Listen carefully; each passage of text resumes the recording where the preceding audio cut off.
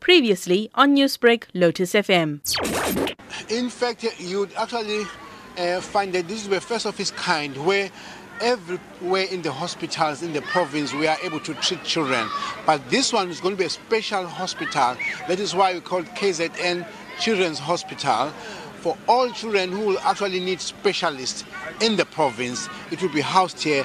All the other developmental challenges, all the other neurogenic problems that children have, cerebral palsy, rehabilitative, including what is very dear to me, the palliative care programs will be housed in this province. So we look in this hospital. So we are looking forward to actually do what President Nelson Mandela did, to be closer to the children, because they have a longer life to live. So if we give them the strongest and the best foundation, then we are guaranteeing them having a good life. And this is just but one of those. So it's an opportune moment for us to really accelerate campaigns to resuscitate this hospital on the day of Nelson Mandela, on the day where he also had such a big heart for children. And we think, as we speak on this day, many South Africans there who would then support this vision. It was for us, it is embedded on the principles and on the vision and the leadership of Baba Nelson Mandela.